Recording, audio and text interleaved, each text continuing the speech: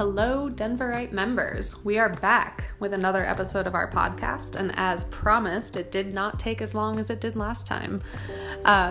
Today, we want to talk a little bit about last week's election. We've got Dave Sachs and Esteban Hernandez here to tell us a little bit about what they saw out there in the field and a little bit about what we can expect next now that we're heading into a runoff election. They've both got a lot to say, so I'm just going to get out of the way and let them talk. David, Esteban, how are you? Pretty good. How are you? Doing well. How are you? I'm all right. Good. Good. Great. We have a lot of enthusiasm at the end of an election week, I see.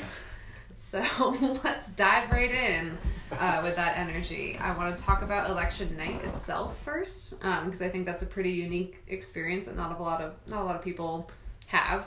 What's it like out there? Like, what are you seeing and hearing at these parties? Well, there was, I think at the beginning there's a lot of excitement. Everyone is obviously eagerly awaiting the results, and there really is like the thinking that anything can happen. So as soon as I actually got there, I went to Lisa Calderon's watch party, which also served as the party for Candice Hidebaca for District 9. And there was a lot of energy there. It was really fun. It was pretty good music. There was, I heard a Selena song. Ooh. So that was the first time I heard one at an election watch party. So, there was a lot of energy there. And then the first results were shown on screen around 7 p.m. And that's I think when people there saw that, like, they started feeling a little more reserved, but there was still sort of that vibe that, like, okay, it's not over, because it wasn't. Mm-hmm. So but then that slowly started to fade away, at least for the folks that were there for Calderon, as they realized that she wasn't gonna get enough support for the runoff. But it was a different story for Candice Hidebaca's folks. They were actually kind of they were pretty close as far as the final results. So it was kind of interesting to see that dynamic. They both came out and they addressed the crowd. They both got a chance to speak to their supporters. And Hidebaca was very emotional, and I think also very inspiring to the people there. I mean, there was people like in tears. Mm-hmm. And I was standing feet away from her, photographing her and photographing Lisa. And it was, you really do get the sense that, at least in that room, that the people there felt like she can really be, a sort of vector for change. And they really believe in her, which is, which was really interesting to see. It's just the reactions. And then, so that was my experience. And I was there until, I think, about 11-ish, maybe. It's not I'm bad. Not sure. Yeah, it wasn't too bad. Yeah. Because at that point, we knew there was different media outlets that had already called the mayoral race for, it was going to be between Hancock and Gillis. And Lisa hadn't yet conceded, so she left. And Candice's people were still there, and they sort of started brainstorming and talking to these supporters and letting them know. She actually made that joke, like, all right, we get 20 something more days of convincing people to try and vote for us. So I think the planning, I mean, you saw it in real time, like the second phase of her campaign started that night, essentially, because they're like, all right, we're gonna go to a runoff, this is what we have to start doing. So that's what I witnessed. That's cool. It's like it sounds like it's like two very different experiences between Calderon and Hidebaca, which I think is really interesting. Mm-hmm. And I remember Kevin got there, and there was two screens up, right? There was one screen on one side of the room and another screen on like, obviously two sides of the room. And one of them was focusing on Calderon's numbers, and the other one was focusing on Candy's numbers.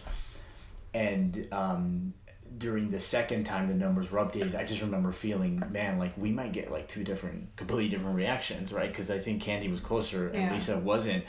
So I remember standing there and going like, man, what if like one part cheers like and then everyone's like kind of quiet. And what ended up happening is they both sort of looked at the same image, and there was a guy there sort of slowly scrolling through because it was connected to his laptop. He was slowly scrolling through it, and some people were like, "Stop! You're going too fast! Wait!" And it was also really interesting to hear people's reactions. Like almost like immediately, like they made it really very clear who they supported and who they didn't. There was kind of some booing when people they didn't support were shown to be in the lead in some of these races. So yeah. So I was at Michael Hancock's event, and what I thought was really interesting is that no journalist, no person who was at the event saw the mayor until just after the second batch of results came in, so just after 8:30. It was as if his campaign didn't want him out there before we knew exactly what was going to happen, which of course we learned later would be a runoff between him and Jamie Gillis, because neither one of them got more than 50% of the vote. So it was very sort of polished event with a lot of people, and people putting it on knew what they were doing. I would say there were probably a few hundred people there, and interestingly, it was next door to City Councilman Albus Brooks' party, election night party, who was actually running against Candice Vaca. And it was funny because they made the distinction. One was at Exto Event Center and one was at Trax, which are the same building if you're familiar. Yeah. So I thought that was fun. When the mayor came out, a lot of people cheered. I think a lot of people with maybe a less sophisticated sense of what the numbers actually meant still thought he had a chance actually to get 50% of the vote, but the percentages barely budged throughout the night. So there was a little bit of, I guess, deflating. There was some deflation. There was some deflation. Right. I think that's a word. Yeah, that's sure. That's a word that usually has to do with the economy, but or is that inflation? Also balloons. Balloons. Okay. Yeah, inflation.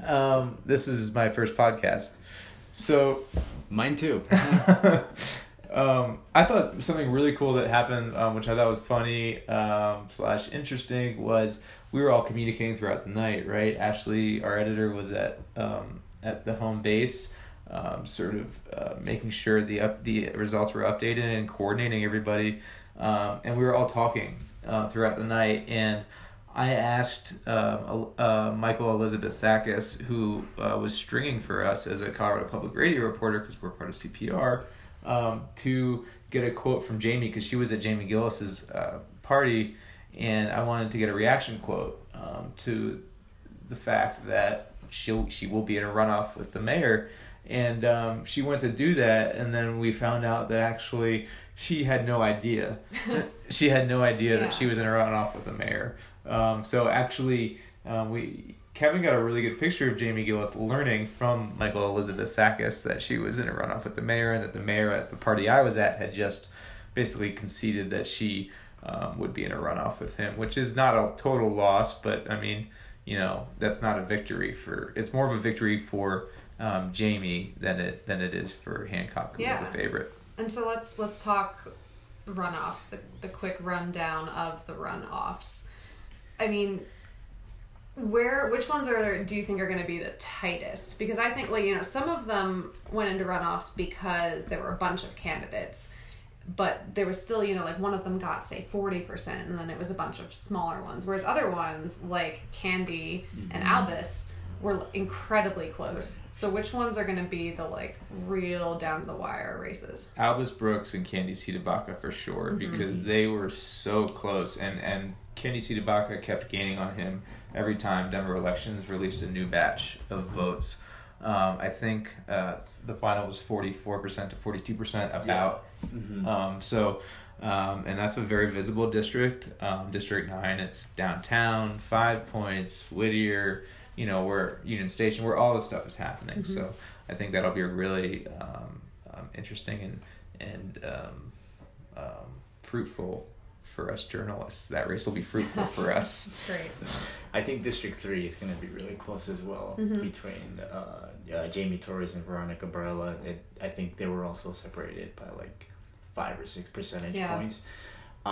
So it'll be interesting to see if they can get people out voting, because I think the district historically has had pretty low voter turnout, and I think the last time I checked, from the 11 districts, it had the lowest number of overall people who voted. I think it was like just over 5,000 people who voted in that district. So I think that's going to probably be the second close after District 9. And then I think probably District 5 between the incumbent Mary Beth Sussman and Amanda Sawyer, just by virtue of that.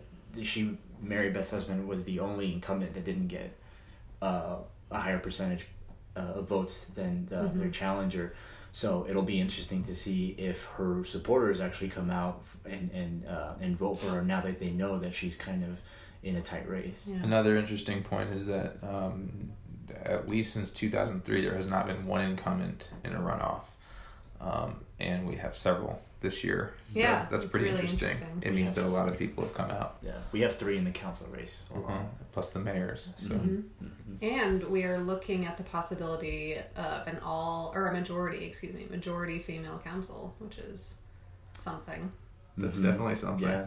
I hadn't actually thought of that much. So yeah, we talked about it briefly, I think, afterward. I mean, that would be really interesting, because then that would sort of fall in line with what happened in the General Assembly, right?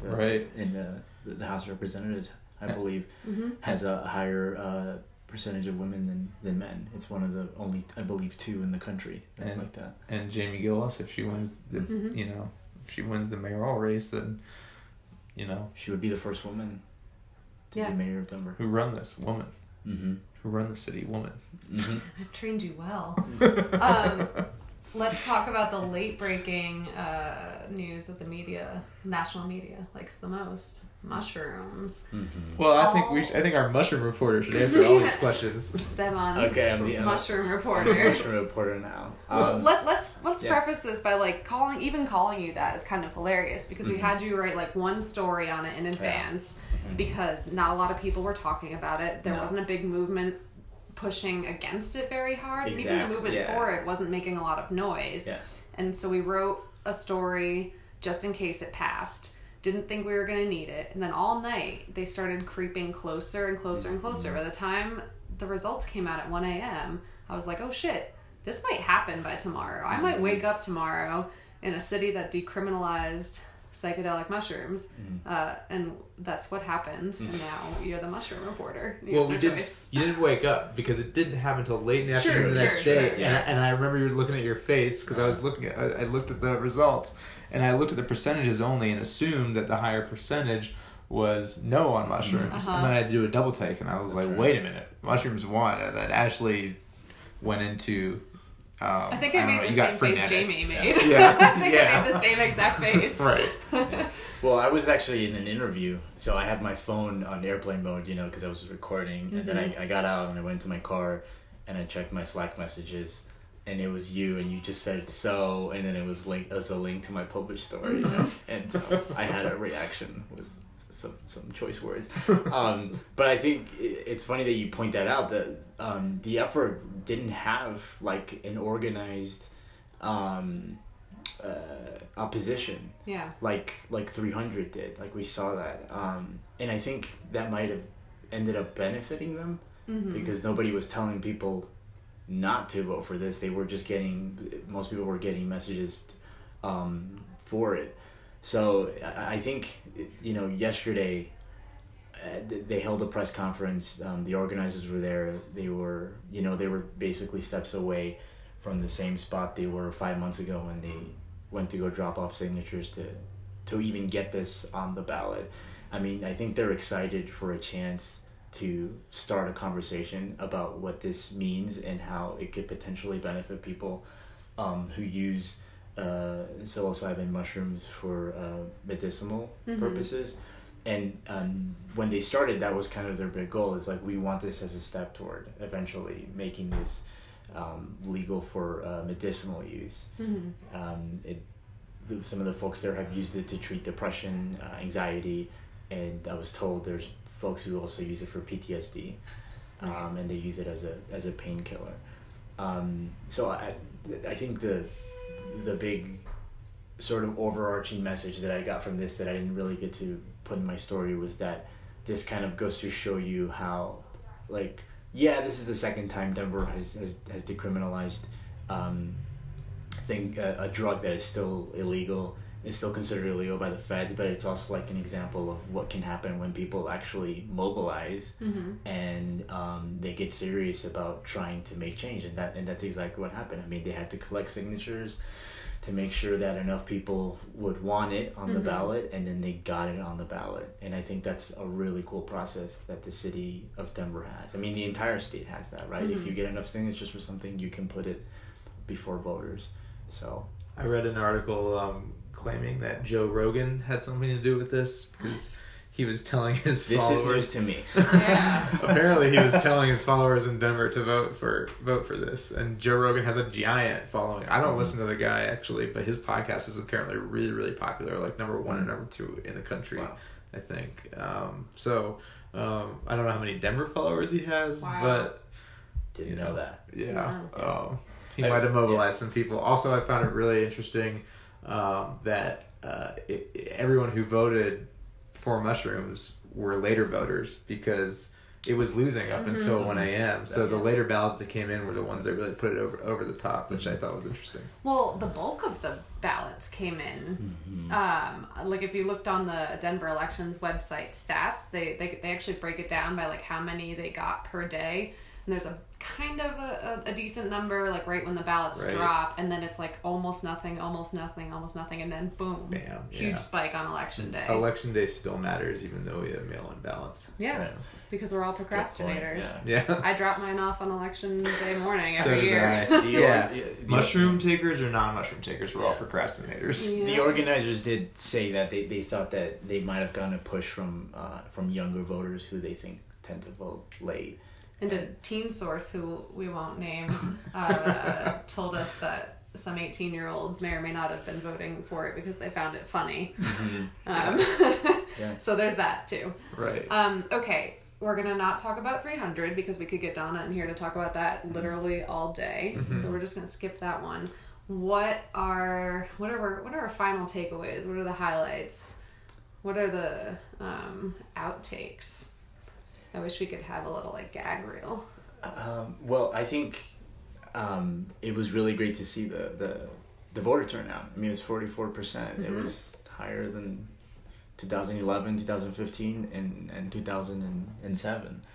So that was really positive to see. And I think a next step for us would maybe try and figure out what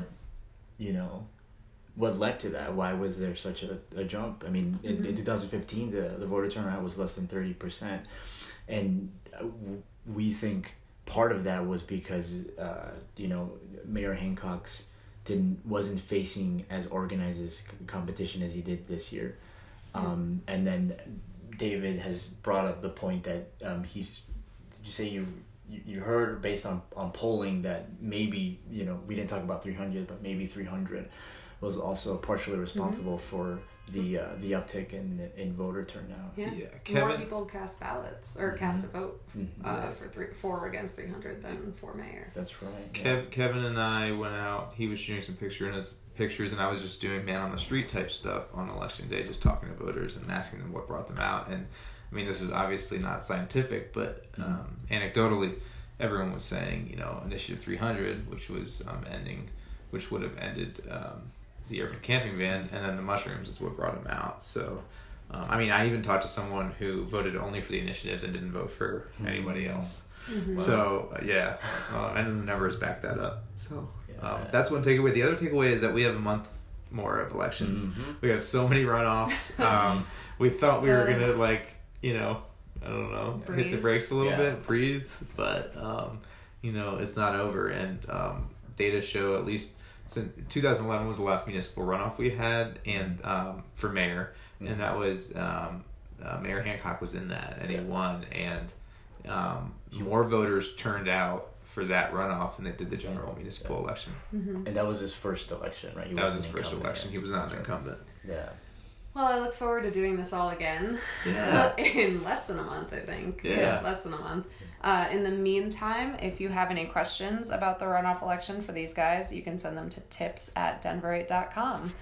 And we'll see you out there. Thanks, boss. Thank you, Ashley. Oh, I should have called her D-Meister.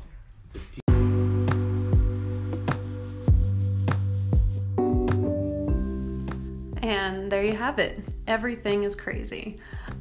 We will be back again, hopefully within the next couple of weeks. I don't know what we'll have to talk about next time. Maybe even more election stuff, though I don't want to drown you in politics. So this podcast is for you. If you do have any suggestions or any pressing questions about, any recent Denverite stories, the way we do things here at Denverite, this is kind of your podcast. It's your time. So just email me at adean@denverite.com, and we'll see if we can answer your questions. See you out there, Denver.